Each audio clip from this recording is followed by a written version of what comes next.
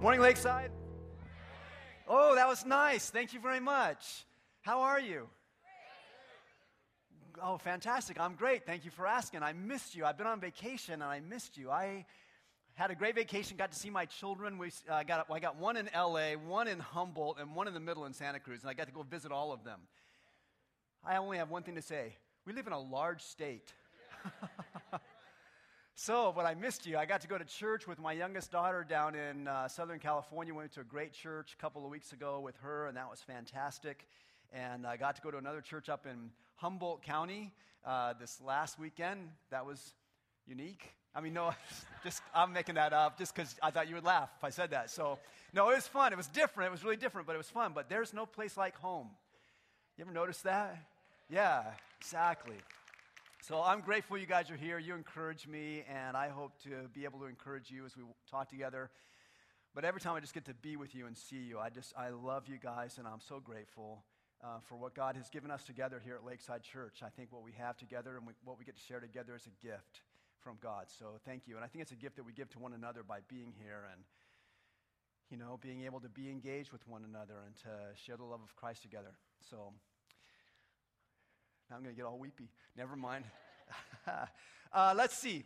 Let's do a little bit of interactive church today, okay? We're going to talk about God a little bit, so let's just start doing some interactive things about God. Some of you have been following God for a long, long time. You've been believers of God. Maybe you grew up in a Christian family. It's like you've been in church since you were born. You're like born in the nursery or something, and you have all this knowledge about God, and nobody ever asks you to share it.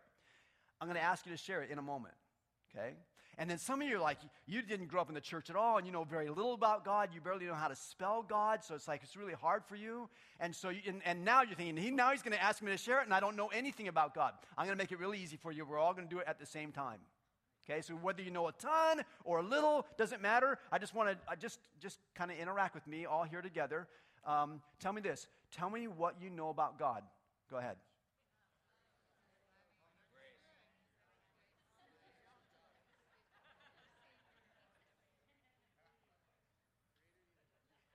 Is that all you got? Take up the whole hour. Take up, maybe a whole week. For some of you, take a long, long time, right? And some like, I ran out of stuff already. Come, bring it back. All right. So let me ask you another question. I know a lot of you could go on for a long time with that. That's cool. But let me ask you another question. How active do you believe God is in the world today?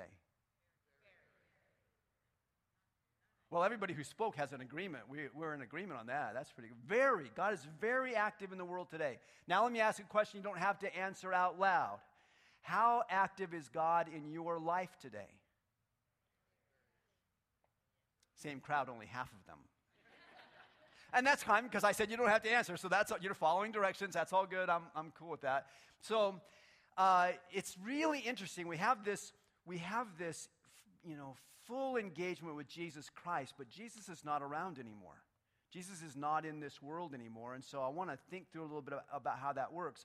When Jesus left us, he left us with a gift, and for the next few minutes and for the next few weeks, I want to talk about this gift that Jesus left us with when he left here to help us with the idea that God is actively involved in our lives and in this world today. So let me read some scriptures. I'm not going to give you time really to look these up. I'm just going to put them up on the screen so you can see them, and then we'll look some other things up later. But let me read John 14, verse 16 to you. This is Jesus talking to his disciples during the last night of his life before he was going to be crucified the next day. And he knew that, but his disciples didn't, and he's kind of telling them what's coming. So he says this, I will ask the Father, and he will give you another advocate to help you and be with you forever, the Spirit of truth. Now, just think about that for a second. Again, the disciples don't know what's coming up, but Jesus is saying to them, I'm going to give you another advocate. So when he says another, that means he's the first one. He is our advocate. And then he says, I'm going to give you another advocate. What's an advocate? Yeah, that was the same as information you had about God. It's very interesting. So, it's someone who's on your side. It's someone who speaks on your behalf. That's your advocate. I would love to have an advocate. Whenever I get in trouble, boom, I want an advocate. I want someone who's going to be on my side. I want my wife to be my advocate. I want her to be on my side. I want to be her advocate. I want to be on her side. And Jesus said, when I leave you, I'm going to send you another advocate, and his role is going to be to help you. And he will be with you forever. And his name is Spirit of Truth. Now keep that thought in your mind, and let me just go down through John a little bit farther to John chapter 16 and think about this passage, this statement, John 16 verse 7. Jesus says to his disciples in that same conversation, very truly I tell you, it is for your good that I am going away. Unless I go away, the advocate will not come to you. But if I go, I will send him to you. Now, the disciples are getting nervous. Jesus is having all this serious talk with them during their Passover celebration, and they're getting the picture. It's like he's leaving them. He hadn't left them for 3 years, and it doesn't sound to them like he's going to leave under happy circumstances. And then he says, it's for your advantage that I go away. And you can just hear Peter. He's spinning things around in his head, and you can tell he's about to pipe up and go, no, it's not to our advantage. We want you to stay. I mean, if you had Jesus Christ in your room, if you had Jesus Christ in your life, personally, in a body, right there with you, wouldn't you want him to stay? And then there he is, he's telling y'all, sorry, I was in the South, I was in LA, so I don't know where that came from. So here's Jesus. He's in the room with you, and he's telling you, I'm going to go away. And you're like, no, no, no. And he goes, it's going to be for your benefit. And you're going, no, it's not. And he goes, but if I don't go away, the advocate, the guy on your side, is not going to come. Think about this. We are in a better situation today. We who are followers of Jesus, we are in a better situation today with him gone than we would have been had he been here. That's what he's saying. It is for your good that I go away, because if I go, the advocate will come to you, the one who will be with you forever, the one who will be there to help you, the one who will be on your side. That's amazing to me, because it's not how we would normally think this. In fact, what Scripture says is when Jesus left us, he did not leave us as orphans. He did not leave us without an advocate. He sent his Spirit to us. He gave us his gift. He called him the Spirit of Truth. We often call him, because of other passages in Scripture, we call this advocate the Holy Spirit. He is the Spirit of God, and he is with us. Imagine this. Jesus left his disciples, left us, and he sent his Holy Spirit to be with us. The Holy Spirit is God. The Holy Spirit is God in all of his power and his wisdom and his majesty and his grace and his mercy and his faithfulness, and everything you said about God is true of God's Holy Spirit. And Jesus said, when I leave, I'm sending him to you, and he will be in you and with you forever. It's for your benefit that I go away. I think about it like this. When at Christmas, we're about, how many days till Christmas? Some of you know. 46? Thank you. Like, you're either really good at math or you already thought that out. 46 days till Christmas, and so it's coming, I think it's about 5.5 weeks or something like that, and so we're going to get into that Christmas story. And you remember the part of the Christmas story where the angel came to Joseph and on another occasion came to Mary and announced to both of them that Mary was going to conceive a child. And he said, you're going to name that child Jesus, because he will save his people from their sins. But you are going to call him Emmanuel. And what does Emmanuel mean?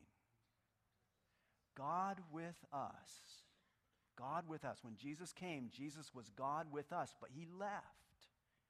And then he sent his Spirit to be with us. And what would you call his Spirit? You would call his Spirit God with us still. Everything the disciples had with Jesus and more, we have because God's Spirit is with us still. Listen to how Paul describes this in Romans chapter 8, verse 11. Again, I'll put this one up on the screen for you. He says, if the Spirit of him who raised Jesus from the dead is living in you, he who raised Christ from the dead will also give life to your mortal bodies because of his Spirit who lives in you. Jesus sent his Spirit into this world, and if you're a follower of Jesus, if you love Jesus and trust him, he gives his Spirit in you. And think about this, if the Spirit who raised Christ from the dead lives in you, your next step could be amazing. If the Spirit who raised Jesus from the dead lives in you, how much power does it take to raise someone from the dead? How much horsepower do you have in your car? How about if we put all the horsepower of all of our cars together, both cars in our garage and the one that sits outside, if we put all those together, how much horsepower will we have in the room? Will we have enough horsepower to raise the dead? No, some of you guys are gym rats, right? And you lift weight and pump weight. I clearly do not, but you do. And so if you guys have a lot of power, if we put all that power together, could we have enough power to raise the dead? I got one no and a bunch of, I don't know. It's a lot. No, not enough power. If the Spirit who has the power to raise the dead and did in Christ, if that Spirit lives in you, shouldn't your next step be amazing? Shouldn't your next step, shouldn't your next week, shouldn't your next life, shouldn't the rest of your life be filled with all the power, majesty, wisdom, blessing of God? Shouldn't it be? Isn't that why God sent his Spirit? Isn't that why Jesus gave us his Spirit? We're going to start a new series today called God 3.0. We're going to talk about who God is. We're going to talk about specifically who the Spirit of God is. Because when I think about this whole deal with God's Spirit living in me and all the power that comes with that, I have a little bit of FOMO. Do you know FOMO? Some of you are texters. Some of you are, what are you, all over 30? Am I ahead on this one? I know FOMO. I have FOMO, fear of missing out. Yeah, I have fear of missing out on that. I have fear of missing out. I have FOMO about not having the power of the Spirit of God in me. Jesus sent his Spirit to be my advocate, and he wants all of the power of God to reside in my life.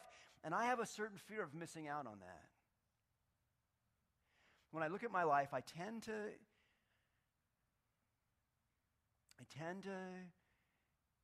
live often, not all the time, but I tend to live often like a functional deist. Remember in any of your classes in school or ever coming across the idea of deism?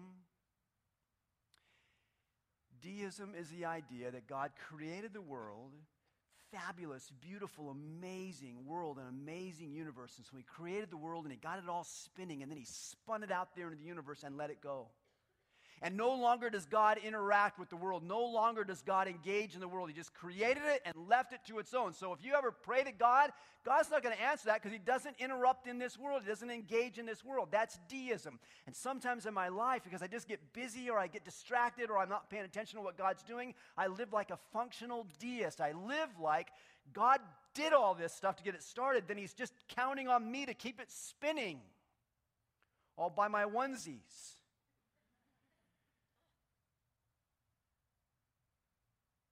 Okay, that whole deism thing went right over your head. Any Star Trek fans here?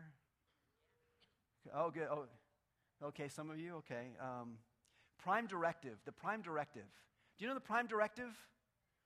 Yeah, the Prime Directive says something like, I'll get it right so you Trekkie fans don't get mad at me. So the Prime Directive prohibits Starfleet personnel from interfering with the internal development of alien civilizations. In other words, Captain Kirk, when you land on some other planet, don't interfere. Which is weird because every episode I've ever seen of Star Trek, he interferes with somebody, somewhere, somehow. But a lot of times we end up looking at God like that. We end up looking at God like he follows the Prime Directive.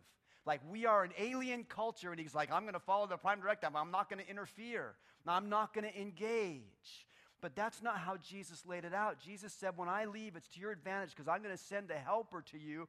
He's going to be with you forever, and he is going to engage in your life, and he is going to engage through your life into the lives of others.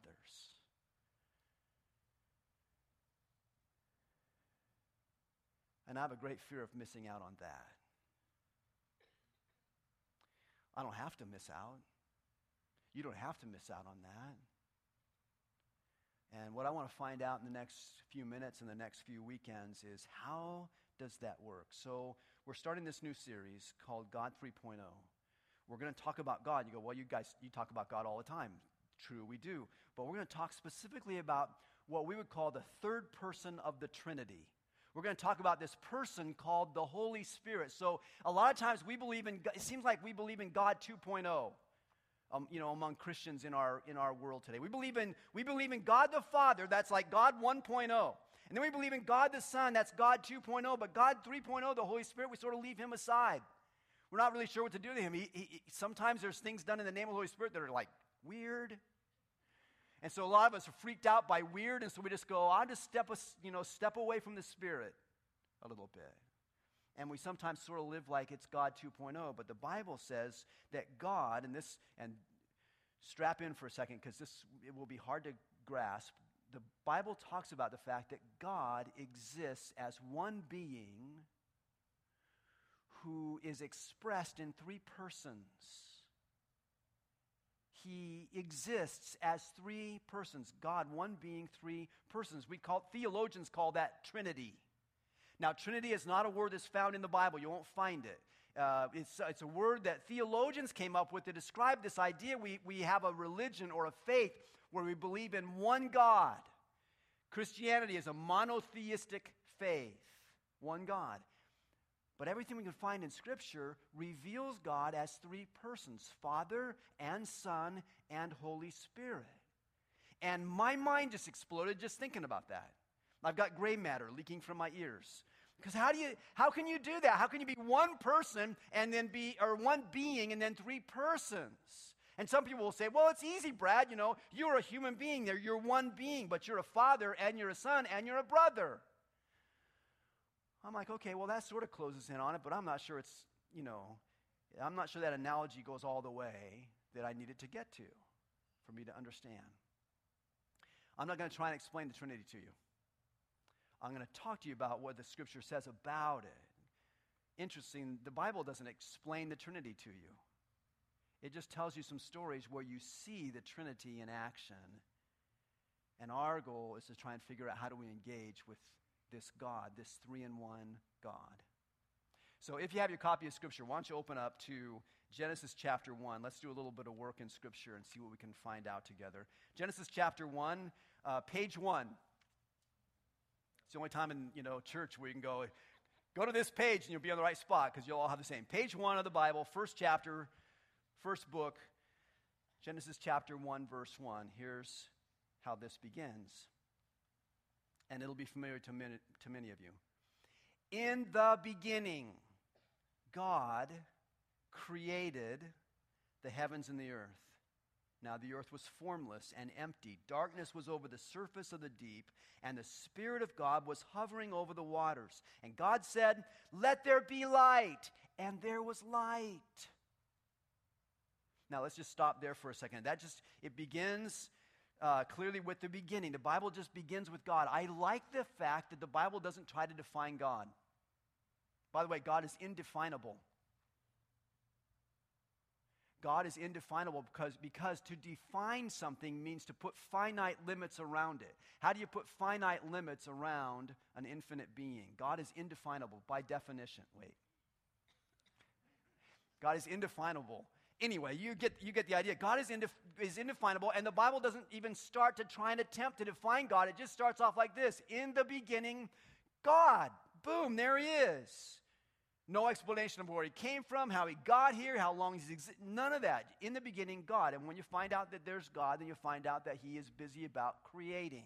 In the beginning, God created the heavens and the earth, and he made this beautiful universe with all the galaxies and black holes and color and light and amazing things. And in that universe, there's this one planet. I don't know if there's other planets out there, but there's this one planet that is beautiful and all this water, and well, not so much water right now here, but in other places, lots of water, and there's beautiful trees and mountains and scenery, and we live in California, so you got this, I've been up and down the coast this last week or two, and it's beautiful. God made this beautiful, stunning world. In the beginning, God created the heavens and the earth. And that's how the Bible begins. Now, keep your finger there in Genesis chapter 1. We'll come back to that. But then turn over to John chapter 1 in the New Testament. What you find out is this. When God created the heavens and the earth, God was not alone. John chapter 1, verse 1. Here's how it starts. In the beginning. He just ripped that off.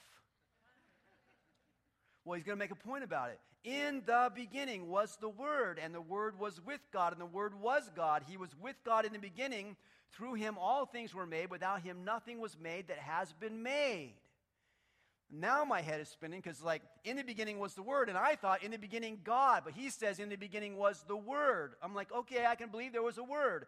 And the Word was with God, and the Word was God. And now I'm like, well, God is beside himself. I like that. Never mind. In the beginning was the Word, and the Word was with God. I can handle that. And the Word was God. How do you be with someone and be that someone at the same time? That's like saying Brad and myself went down to the street. I am Brad and I'm with Brad. You'd lock me up. In the beginning was the Word, and the Word was with God, and the Word was God, and he was with God in the beginning. Now go back to Genesis. In the beginning, God created the heavens and the earth. How did he do that? Verse 3 of Genesis chapter 1, it says this, and God said, let there be light. God said, God spoke, God gave a word, let there be light. And in that word is this person who shows up in John chapter 1, whose name or whose title is the Word.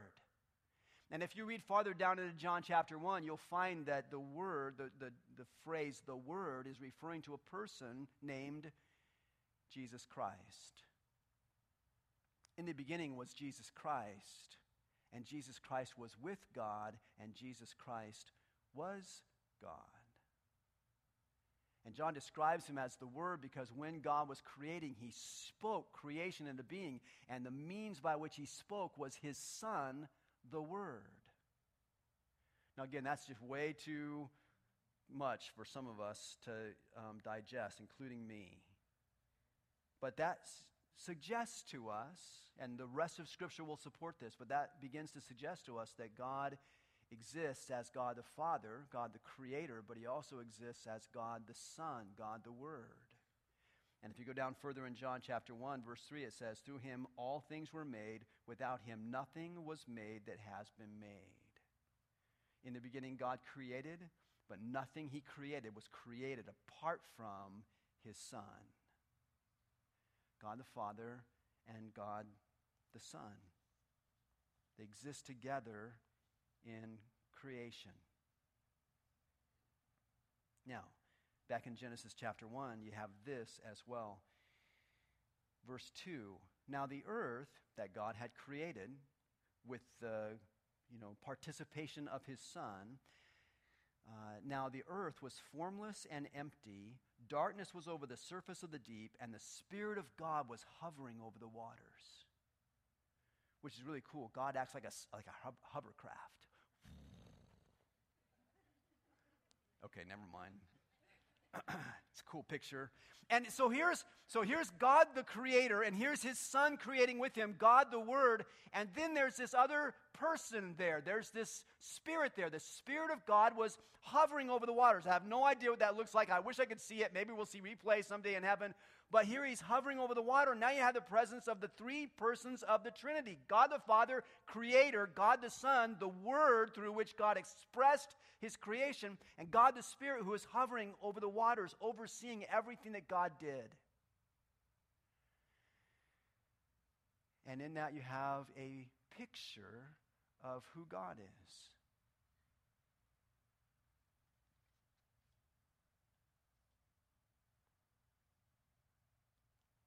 Now, in my mind, that's just a lot to grasp. It goes outside my logical categories. It goes outside my logical boundaries. but it's how the Bible expresses who God is. And so I'm a believer that this is God's word. And so it's like that's what he says about himself. This is how he describes himself. I'm in for that. I don't know what it all means. I don't know how it all shakes out, but I believe that's true. And some of you want to have a like a reasonable explanation for everything about God. And I'm like, sometimes we have to come to a place with God where we say he is bigger than we are. If you understood every single thing about God, God would be smaller than you.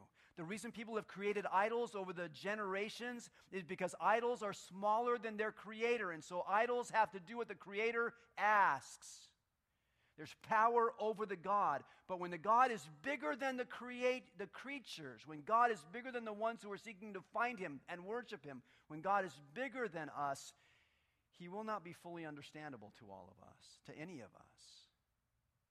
There will be things about him that are mind-blowing. And that's as it should be. Don't be frustrated. Lean into who God is and who he says he is and what he says about himself. Lean into him. And let him do his work in you. That's what he calls us to, I think. Now, some people have looked for analogies to try and make this more understandable. And some of those are helpful. The father, son, brother thing. And maybe that's helpful to you to just get a handle or a place to kind of sit this in your mind or to settle it in your mind. Some people like the analogy of H2O. You all know what H2O is? What is it? Oh, no, it's not just water. Sorry, I set you up. Set you up for that one. H2O is this thing that can exist as water when it's a certain temperature, but when the temperature drops, H2O becomes hard. It's a solid. We call it ice. And then if it gets really hot, it's no longer solid and it's no longer liquid. Now it's steam. It's gas. It's a vapor. And there are places, if you go up in the mountains this winter, if we ever get any snow, you can go up to some of the ponds and lakes up in the mountains, and there will be snow. And sometimes if you get high enough, there'll be ice on the ponds. And underneath that ice or next to that ice, you'll find water. And so there's water and there's ice. And if it's a sunny day, you may have water and ice and steam at the same place at the same moment. It's all H2O. But it can be solid or liquid or vapor all at the same time. Maybe that's a helpful analogy of what this God is like that we worship. God the Father, God the Son, and God the Holy Spirit. Let me show you one more picture of him from Scripture. Turn over to Matthew chapter 3.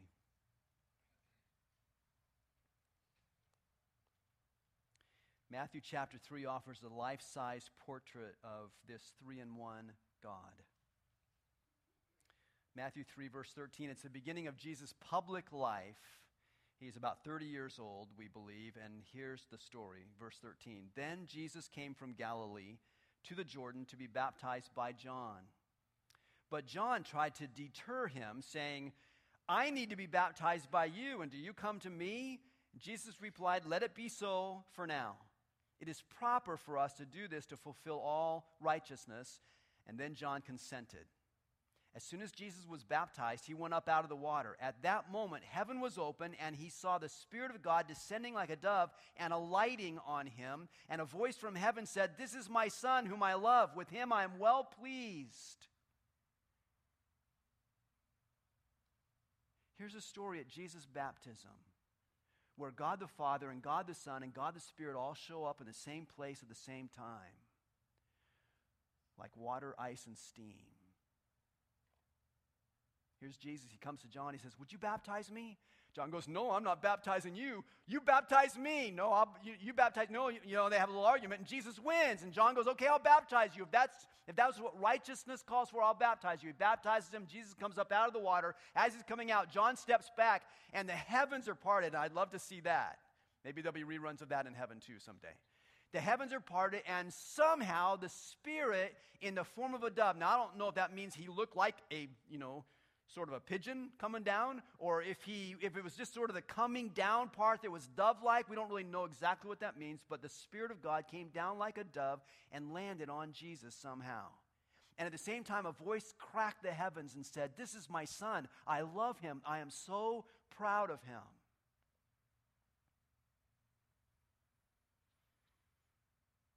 And in that one spot, you have this picture of God the Father blessing God the Son, encouraged by God the Spirit. God 3.0.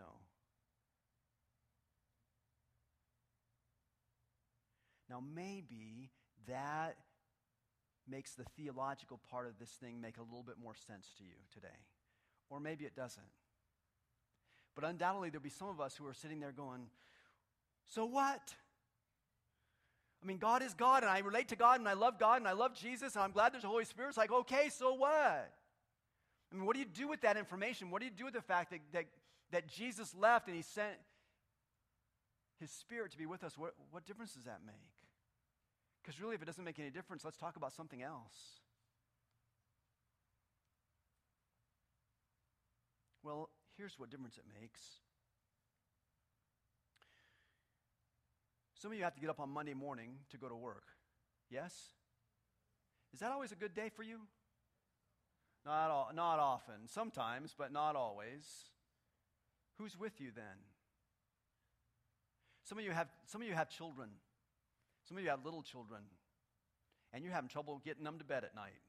No, I don't want to go. And they got all kinds of reasons and excuses and distractions and you're pulling your hair out sometimes, and that's just the easy part. You got little children, you're trying to raise them up, you're trying to make them do right, you're trying to be a good parent, who's going to be with you in all of that? Some of you have other children, like older ones. You have trouble getting them up in the morning. You have trouble getting them to do the right thing. You have trouble getting them to make their bed. You have trouble keeping them safe from drugs and other things that are tempting them at school or in the neighborhood or wherever else they are. You struggle with that. Some of you have children who are adults. You're like, come on, I want you to walk with Jesus. Who's with you in that? Some of you have neighbors, and you thought when you moved into your neighborhood, it's all going to be great. You're going to have this nice, tight-knit oikos, this group of people that God surrounded you with, and you're going to love them and care for them, and they're going to love you back, and you're going to share cookies, and it's going to be wonderful. And then it didn't turn out that way. Every single one of your neighbors, maybe a couple of them, but not all of them, there's that one guy who plays his music way too loud, way too late into the nighttime on Friday nights and Saturdays and Tuesdays. Who's going to be with you in the midst of that? And sometimes you get a phone call from your mom or your dad, and they let you know that the cancer that they thought was gone came back. And who's going to be with you in that?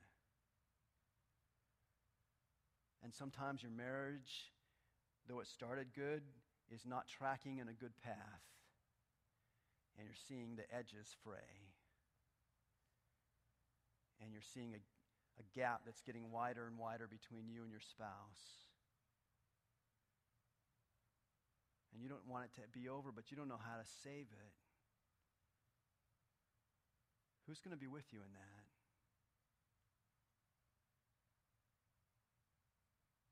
And when you want to do what pleases God, when you set your heart in a direction, you say, I'm going to live my life to please God. I love him. I love what he's done for me. I'm going to set my course to serve him and love him and do everything I can for him. And then you get distracted by these temptations and you give in to the temptation again and again and again.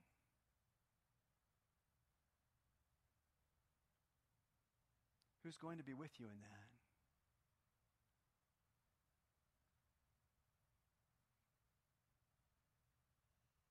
See, the reason it matters that there is a Holy Spirit, the reason it matters that it's not just God 1.0 or God 2.0, the reason it matters that there's God 3.0 is because God the Father sent his Son into this world to redeem us.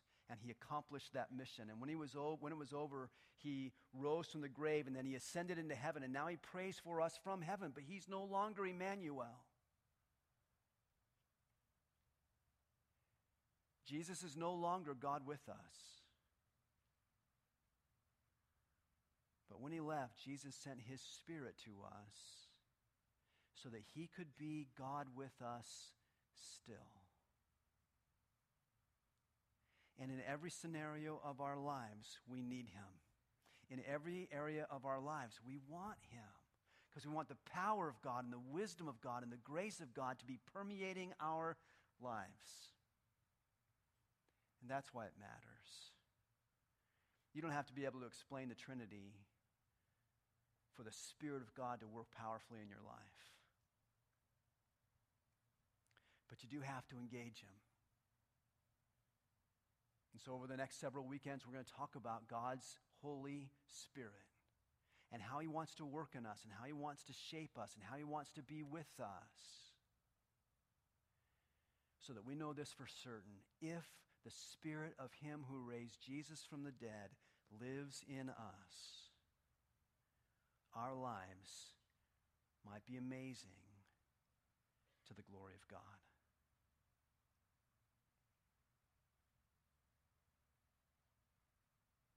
Jesus, I pray for us today. I'm grateful, Lord, that You are our Savior. I'm grateful that You are our Redeemer. Your life was amazing. Your death was remarkable. It was redemptive to the ultimate degree. Your resurrection inspires us, and now You live with the Father, praying for us moment by moment. I'm so grateful to You, Jesus, for all of those things. But I'm also grateful to You that when You left, You sent us Your Spirit. As we walk down this road together to think about who He is, would You lead us and shape our thinking, shape our spirit, our own spirit, to be in line with Your Spirit. And let the next step we take be amazing for Your honor and for Your glory. And for the sake of us and our families and our friends and our neighborhoods